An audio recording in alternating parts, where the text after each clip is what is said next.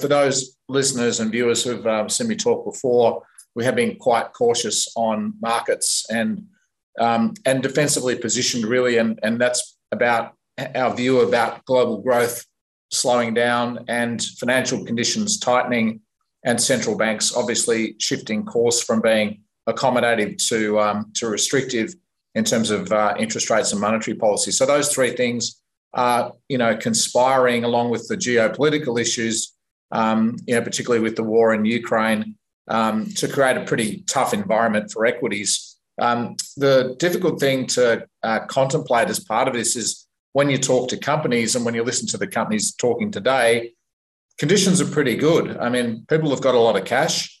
There's something like $300 billion of excess household savings in Australia. Everyone's feeling pretty chipper about their house price if they own a house. That $300 billion is about 15% of GDP. So that's sitting in people's banking accounts, waiting to be spent. And so conditions, for a lot of industries are pretty good. They're seeing a recovery in spending activity, recovering in mobility, so people getting back to coming to the office and starting to travel again. So on the ground, it feels like things are reasonably good, but obviously the markets are taking a totally different view, and that's really driven by one thing, and that's inflation. So you've obviously heard a lot about inflation, how it's, we haven't really had much of it. I mean, I'm in my 50s. I actually remember inflation. Most of my colleagues are younger than me, and they don't really know what inflation looks like. And now we're sort of seeing a taste of that. So inflation in Australia is predicted to grow to sort of 5 to 6% by the end of this year. It's already running at 9% in the UK, double digits in continental Europe, and sort of 8.5% in the US. And wages, of course, aren't keeping pace with that. So we have declining real income. So that's keeping people pretty nervous and pretty pessimistic, despite the fact that we've all got lots of cash. Well, not we all, but as an economy, we've got a lot of cash sitting on the sidelines. So we have this situation where earnings are actually being revised up.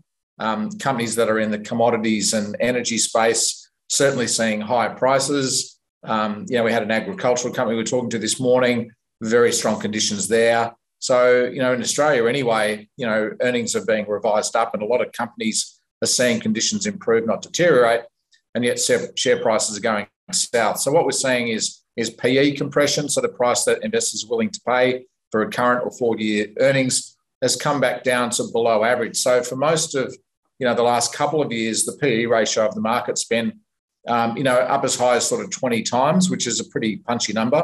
And now it's sort of closer to 12 or 13 times. So we have seen significant PE compression of the market, and that's obviously pushed some markets into bear territory. So, technically, what is a bear market? It's basically if it falls 20% from its high, it's considered a bear market. We're not quite in one in Australia yet, but obviously we get exposed to the NASDAQ every morning. That's clearly in a bear market. And I think the S&P 500, the biggest share market in the world, the US comprises about 72% of the MSCI All Country World Index. So it is by far the biggest market, and it's sort of headed into bear territory. So we have this sort of slight paradox of, as I said, rising earnings and falling share prices and companies just getting cheaper.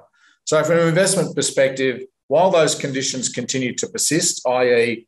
global growth is slowing, we've just seen a couple of PMI data out this morning from Australia and Japan showing manufacturing continuing to slow down. Obviously with China in various forms of lockdown, that economy is slowing. US consumer sentiment is at, one of the lowest periods we've ever seen. So that economy is probably slowing. So we don't really see a change in the short term to a slowing global economy. Financial conditions are continuing to tighten. We're seeing mortgage interest rates rise. We're seeing central banks increasing interest rates. So we don't see a change to that. And obviously, as I said, central banks are continuing to tighten monetary policy. So we'll see more interest rate rises this year. So while those conditions persist, it's hard to get too super bullish about equities. But countering that is that valuations for the first time in a long time are becoming quite attractive. So there's lots of companies paying, strong fully franked dividend yields that are sustainable. Debt levels aren't too high. Corporate profits are being upgraded. So there is some sign of optimism, but I think it does become a stock pickers market. The overall trend is still probably quite tricky, but I think if we can focus on, good companies, good management, good products, that are expanding and growing, and obviously emerging companies such as those presenting today are a good place to start. So with that as a sort of big picture macro overview, I'll hand back to you, Tim, and thanks again.